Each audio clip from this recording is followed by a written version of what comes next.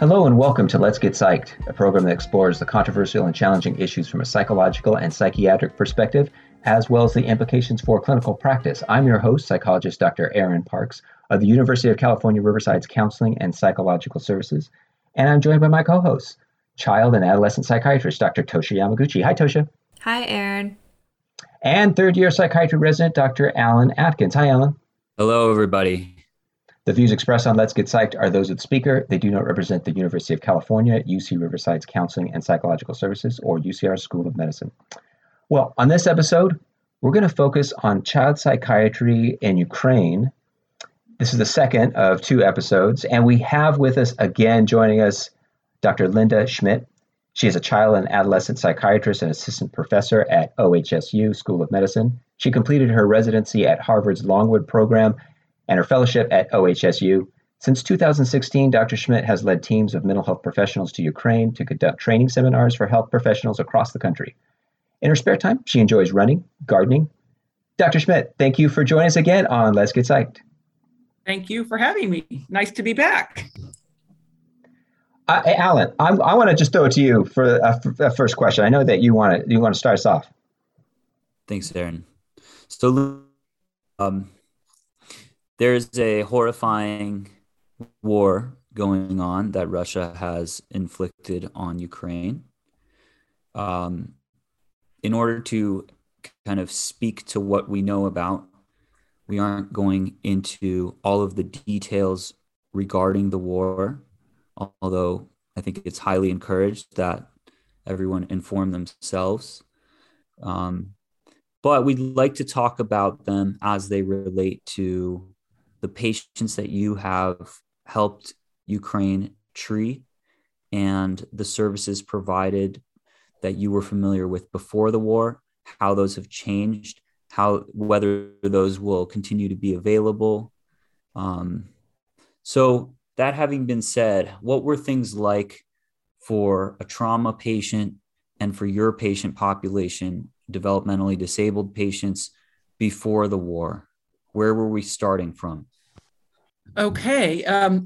Much of the work that I do at OHSU is focused on youth with developmental disabilities and mental health. So that is an area of focus of mine. And in the work I did in Ukraine with my colleagues, some of it, and at times much of it, was focused on helping professionals and parents best support their child who has autism or some other developmental disability. Services were certainly lacking. Services as compared to the U.S. and other countries definitely lacking in Ukraine.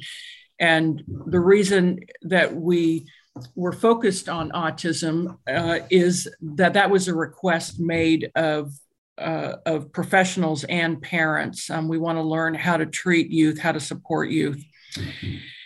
So, support services are pretty rudimentary, if available at all. Much of a big push in Ukraine in recent years has been inclusive education and deinstitutionalization of these children.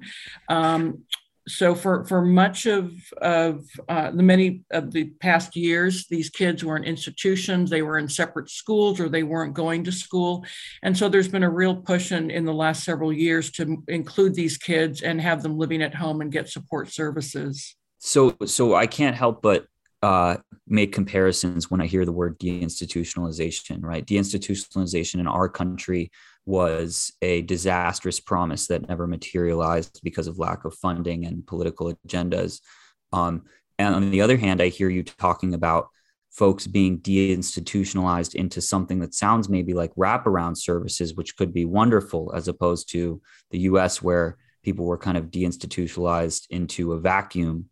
What are your thoughts on that comparison and how does it look there? I think wraparound is a stretch. I think the biggest change that has occurred from my perspective is when I see these kids who are institutionalized, So there was a lot of stigma associated with having a child with autism or any sort of developmental disability. So families, the only support or the only treatment that they were given or recommendations is to have them go to an institution and live there. Versus now there's much less stigma associated with having a child with autism or some other DD. Wraparound is definitely a stretch. There's not quite that level of support. I wish there were.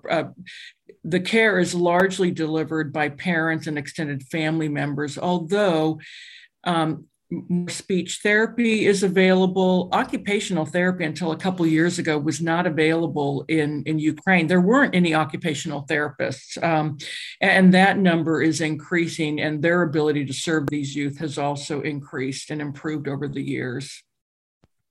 What kind of occupational therapy roles are kind of coming to fruition there? So OTs there are more OTs being trained. I think they now have a professional occupational therapy organization, and they're becoming more familiar with Western methods of working with youth with autism, whether that's sensory modalities, things along those lines, things that our OT providers here in the US, we frequently refer kids with autism or sensory issues to. Those are now much more, I wouldn't say they're readily available, but they're more available than they used to be just a few short years ago. So in addition to weighted blankets and sensory integration efforts, you had mentioned some approaches that maybe to us would seem a little bit less typical. You had mentioned dolphin therapy. I don't know if that was that part of the OT drive? No. And interestingly, we were asked about dolphin therapy at multiple sites when, again, we were in 3 different cities presenting, and at each city, there would inevitably be 1 or 2 questions about what our thoughts were about dolphin therapy. And I had never heard of such I've never heard of that. Yeah. Exactly. And I'm thinking, dolphins in Ukraine? Are you kidding me? And I would be told, oh yeah, there are these centers, and they're all over the country. Wow. And basically, families pay out of pocket for this unproven therapy. And basically It involves, again, from what I've been told, you take the kid and you throw him in the pool with a dolphin. And somehow that's supposed to help them with their autistic symptoms. I think it would be quite frightening on multiple levels. Yeah. So, but what was really sad is that these parents are so desperate that they will spend their hard-earned money on an intervention that has absolutely no data. And in that sense, they're no different than our country, right? Where there's all kinds of people preying on desperate parents. Yeah. What else do you know about the dolphin therapy? What is the theory behind it? And are there people actually studying it? Alan, I wish I knew the answer to that question. I don't. Again, it was something we briefly talked about, but did I do any research into it? No. But from the research that I've done, there's absolutely no evidence-based. That's not evidence-based. Okay. And not entirely surprising. Maybe they're doing research on it, but I don't know. I suspect that there's a lot of bias in that research, because it's probably being conducted by the owners of the dolphin therapy centers. Yeah. To what extent was there family support and maybe even volunteers? Not a lot of family support. So as I mentioned to you, I guess off podcast, through this process, I met a Ukrainian mother who lives in the US, has lived in the US for many years. She has 2 boys with autism, and she came on several of the trips with us. And so she would lead these seminars for parents. And what she really focused on is parental advocacy and, parents supporting one another, and parents advocating to the government and to schools that, this is our children. We need more support. We need additional services, teaching them how to set up Facebook support groups for one another, teaching them how to share information with one another. And so I think that was a big change from year to year, to see these programs start, these parent-driven support networks starting to take root and flourish. I really feel that parent support makes such a big difference in my patients' families' lives.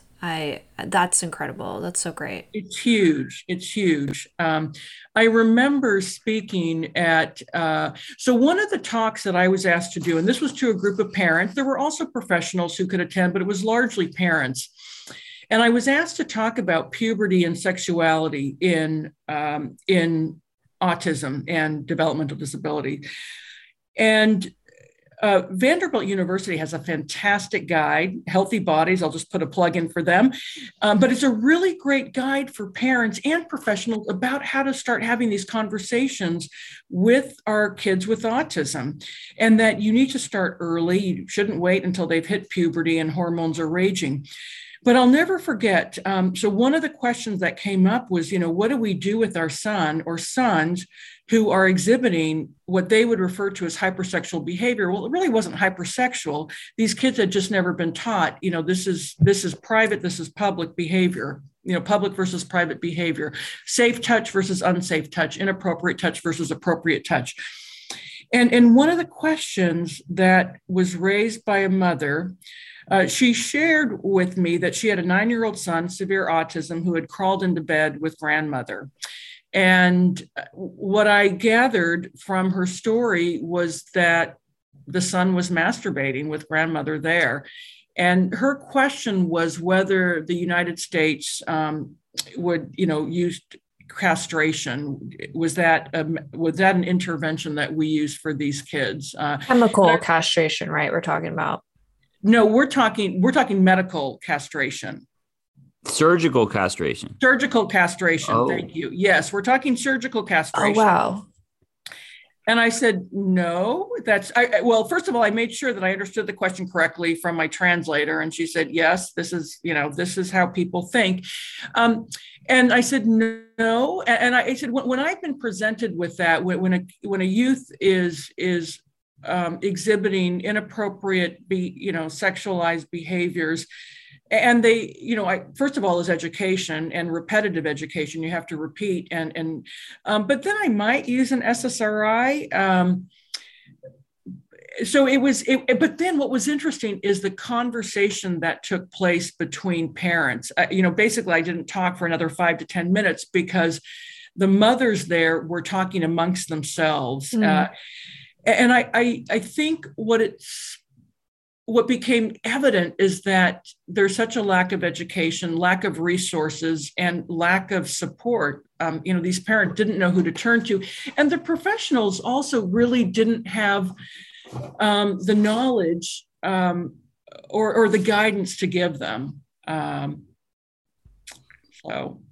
So the castration effort was a widespread practice in order to reel in kind of behaviors that might be disturbing to families or unacceptable in society by folks on the spectrum?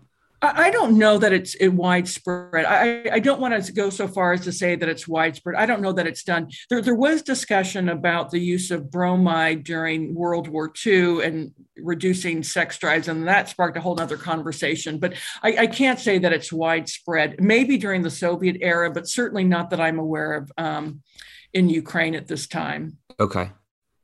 So the bromide is not currently being used? No. Okay.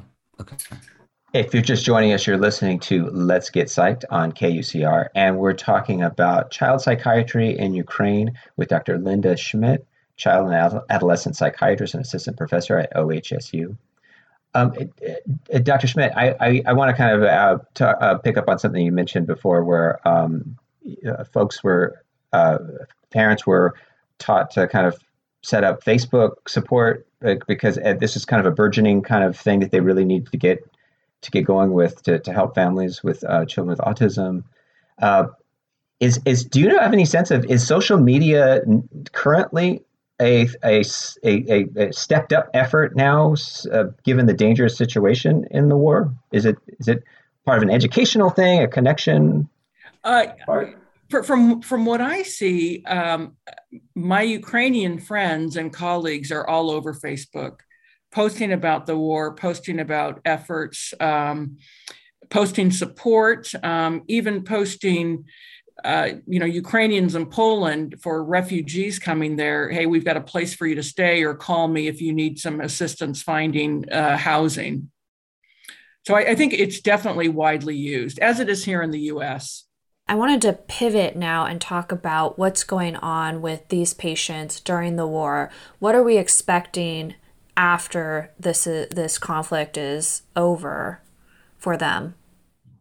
Well, I think obviously we're expecting a lot of mental health, an increase in mental health problems. What we're seeing now. So when I've met with my colleagues as recently as last week, part of the conversation was around, so families are having to leave everything and flee and drive 10 hours to the Polish border, or drive however many hours.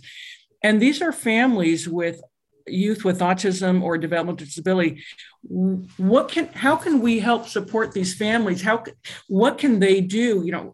Imagine, autistic kids thrive on routine and structure and sameness. Mm-hmm. And now we're pulling them out of that structure and routine and sameness, and their world is completely disrupted. How can we support them? And I think that is true for all children, whether they have a developmental disability or not. Their routine, their structure, their way of life has been completely disrupted.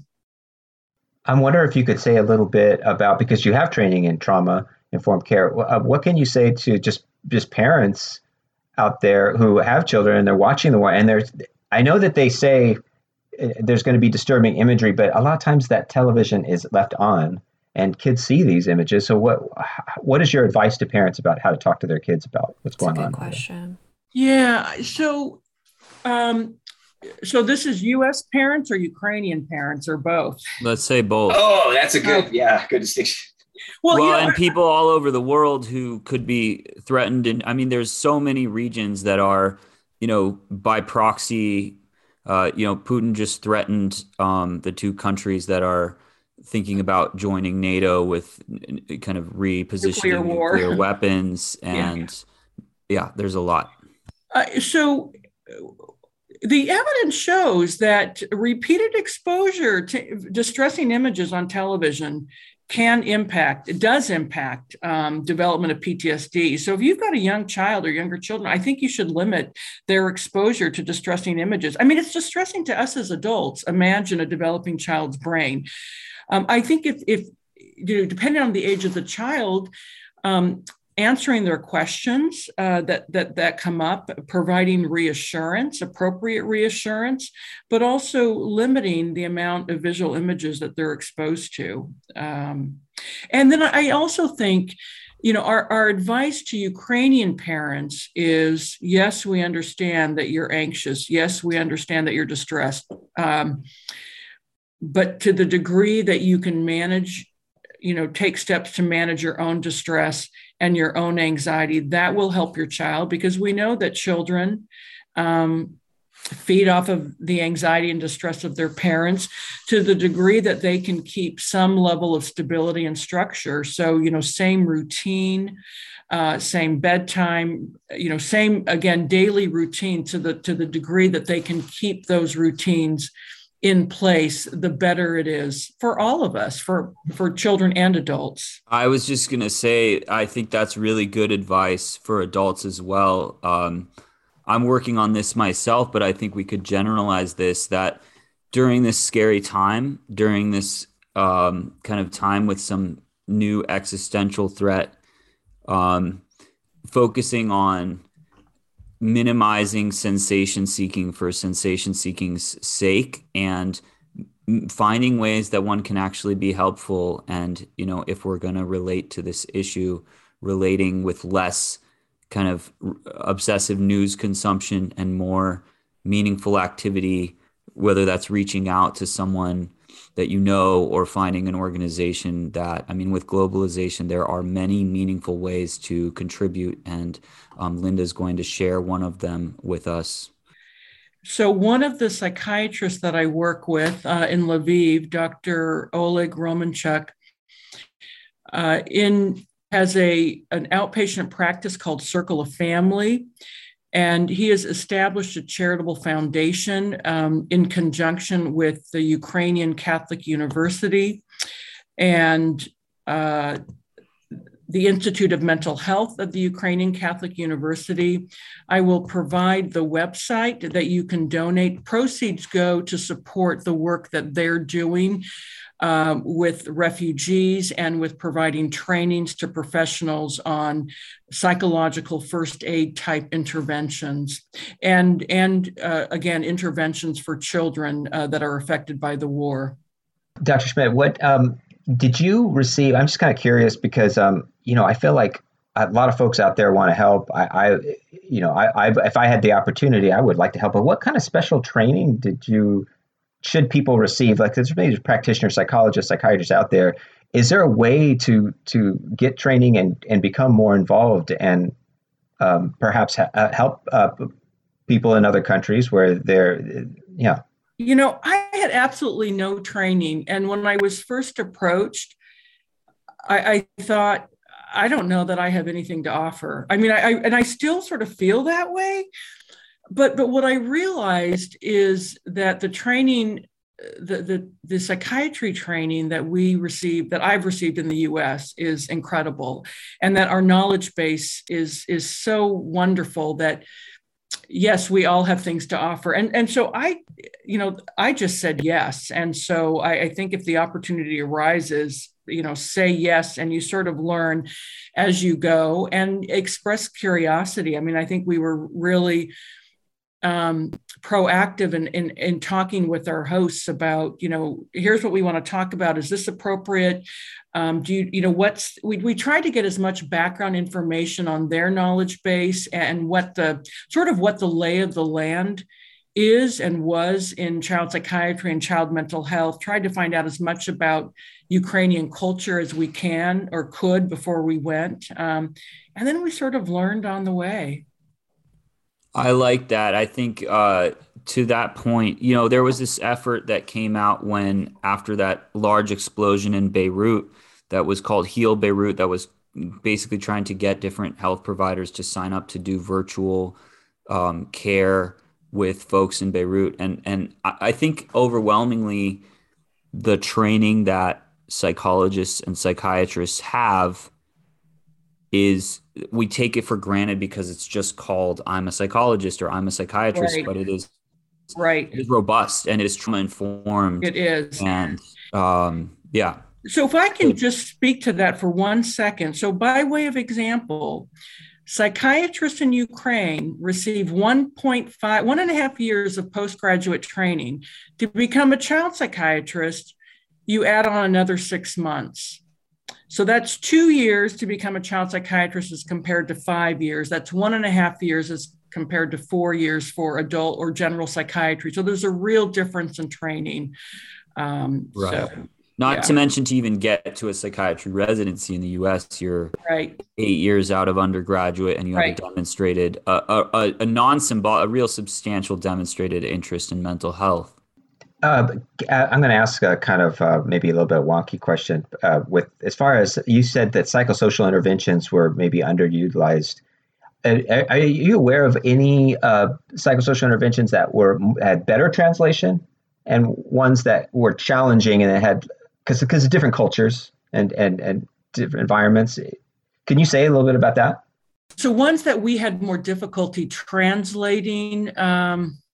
I'm trying to think of any specific examples. I think I think I don't know that this will answer your question, Aaron, but When we would talk about ABA, or applied behavior analysis, as an evidence-based intervention for autism, there was real resistance to that because the Soviet model or the early Ukrainian model of ABA was very punitive, very pejorative, not at all what it was really meant to be. And so there was a lot of resistance and a lot of pushback.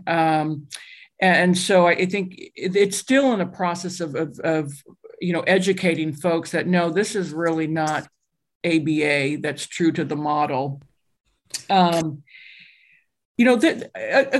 At times we'd come across, difficulties in translating, but again, we had really great translators. So we usually figured out a way to communicate whatever point or whatever bit of information we were trying to communicate. We've talked about different ways that you were able to teach new practices to folks in Ukraine. What have you learned from Ukraine, and what can we learn from Ukraine that might be novel to us? I think one of the things I've learned is that we're all the same. We're all the same. We have all this very similar struggles, and parents love their children over there just as much as American parents love their children. I think, family is definitely central to life there, and particularly extended family. I think I've also, I think every time I go to Ukraine, I always come back with a renewed appreciation, not only for the experience there, but a renewed appreciation for my life in the U.S. and what the U.S. has afforded me in terms of education and opportunities. I'm sure there's other things that I've learned that are just not coming to mind that I'll think of as soon as this podcast is over. Sure. And are there any mental health practices there that were novel that you thought were excellent, or things that we do, but that they do particularly well or do better? Not that I came across. Yeah, fair enough. Not that I came across. Again, historically, it's largely been biologically focused. Yeah. It's hard. I think, it goes back to in the last episode, you mentioned that 2.5% without mental health parity and without money globally, it's very hard to have excellence in care. Right. Now, because of the importance of the family and the extended family, do you think family therapy would translate well? Or do you feel like it would be, again, it'd be a challenge because there could be folks that have different mindsets? I've definitely done some presentations or seminars on family therapy, in particular, parent management training or parent training for behavior management of children. And that is definitely something that is utilized. I think it's a little more challenging there, again, because, therapy is sort of a new idea. It's a relatively new concept, and mental illness still has stigma. And so, it's one thing to get mom into family therapy. It's a whole other thing to get dad coming to family therapy as well. There's a lot of resistance, in particular among Ukrainian men. Again, it goes back to stigma. And I think that's changing.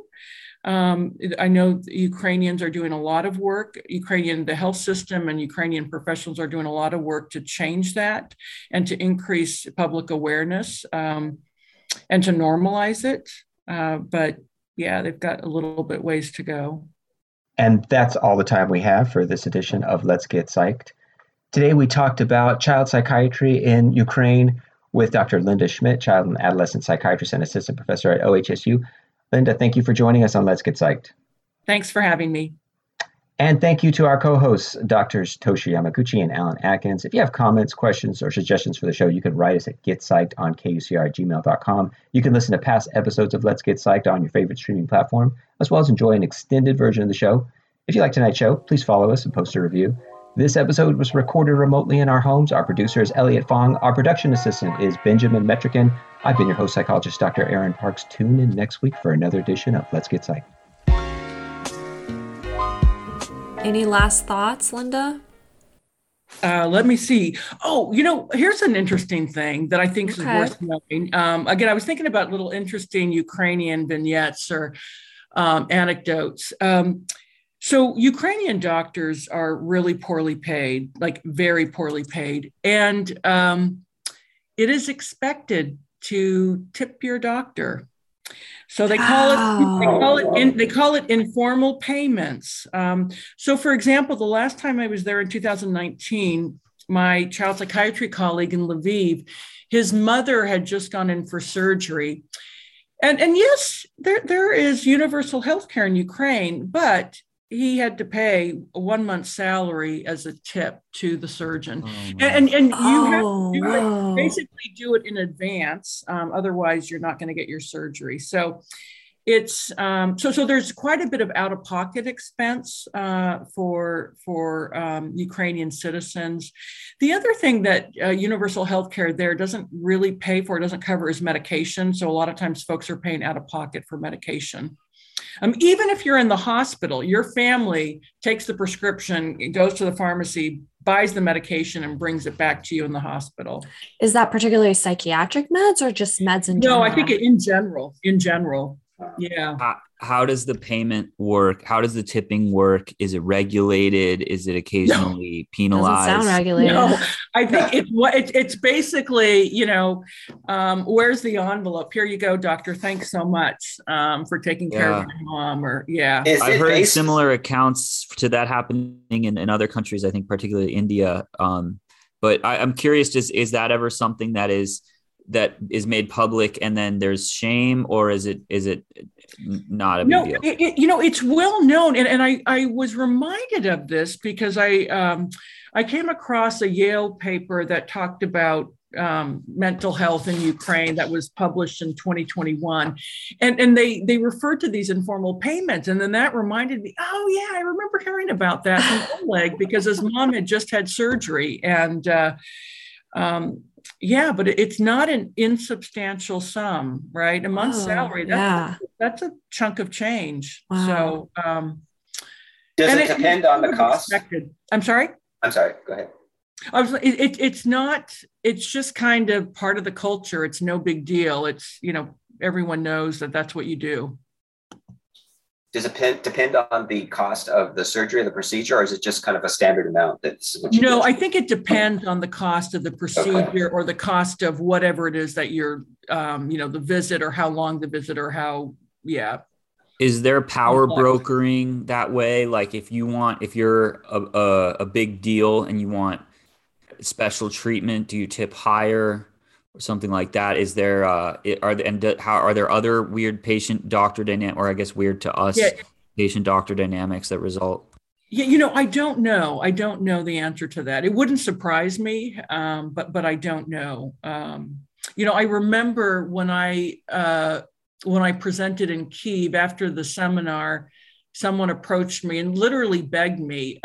It was a well-to-do Ukrainian citizen who would pay me whatever I wanted to come evaluate his daughter. And I said, absolutely not. That wouldn't be ethical. I'm just here for a day. But it wouldn't surprise me, Alan, if folks do that. Mm-hmm. Was there much outpatient psychotherapy? There's not, but it's increasing. Again, in the 3 cities where I spent the majority of time, these folks were building up outpatient practices. And what's really interesting is in Lviv, they had just built this site, and the psychiatrist asked me, Linda, when you get back to the U.S., would you take pictures of your office? Would you take pictures of your clinic? Would you take pictures of the toys that you have and send them to me? Because he wanted to sort of get an idea about what does a typical child psychiatry clinic look like. So that is they're becoming more prevalent. It's interesting that you mentioned, that your answer to Aaron's question was kind of, and that you talked about CBT being kind of a nascent introduction there, given the proximity of the region to kind of the birth of psychodynamic therapy and psychology as a whole. I'm sure there's rich tradition there, or I guess I'm not sure of anything. Is there, have you seen that there was some tradition there that maybe was at some point suppressed or crumbled due to either autocracy or poverty? I apologize, Alan. I don't know the answer to that question. I've got a lot of, my curiosity just goes wherever. I was kind of fishing for that. I was going to see if she was going to say psychoanalysis. It's we sort of get over there, and I wish there was more time for us to sort of sit down. And I've realized since the war broke out, and since we've been, that there's a lot about my colleagues that I don't know, because we're sort of rushing from one city to the next, from one seminar to the next. And aside from having a 2-hour dinner at the end of the day, we don't really get to spend tons. I mean, and yes, we ask them questions, but there's not been a lot of time just to sit back and like find out more about how things have evolved. It's not a social visit. You guys are on a mission. Yeah. I wish there was more time, and I think in the future I would like that. And I'm going to ask for that. What about you mentioned, you had to make these trips virtual during the pandemic. What did you notice? Any differences over there with the pandemic? Yeah, so I was supposed to go in September, this past September. And I, two or 3 weeks before the scheduled trip, I elected not to go when I learned that their vaccination rate was like 20%. So a lot of much more laissez-faire attitude towards COVID and the pandemic. A high level of suspicion about vaccination. A lot of or disinformation on the internet about vaccinations. So. I forgot what your original question was, but just what did you, differences in.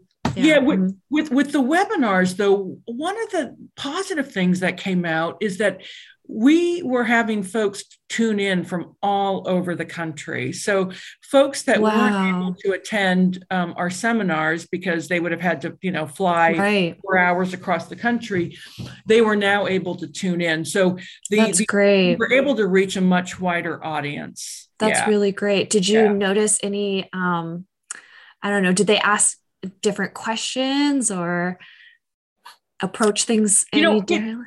It varied. It really varied.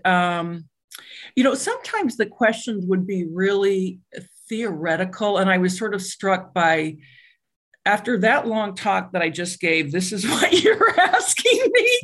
Help me understand. Like, it was like one little thing that I said. Oh, yeah. So sometimes I was caught off guard by I felt like, wow, this is the question you're asking me. Okay. I have a little anecdote about that in particular with two foreign cultures kind of. Yeah. I'd love to hear it. When my mom was in college, kind of struggling to learn English while she was pursuing her studies. And she just knew, she was so confident. She said, you know what, it's just going to be like learning English from a fire hose. It's going to work out. And she went through this whole lecture, and she talks about how there was this one word that the whole lecture pivoted on. And once she knew what that word meant, everything would make sense. And so she waited till the end of the lecture, and she finally asked, what is this one word? And the word was significant. So needless to say, she understood none of it. Well, that's the end of our extended episode on the podcast. Thanks for listening.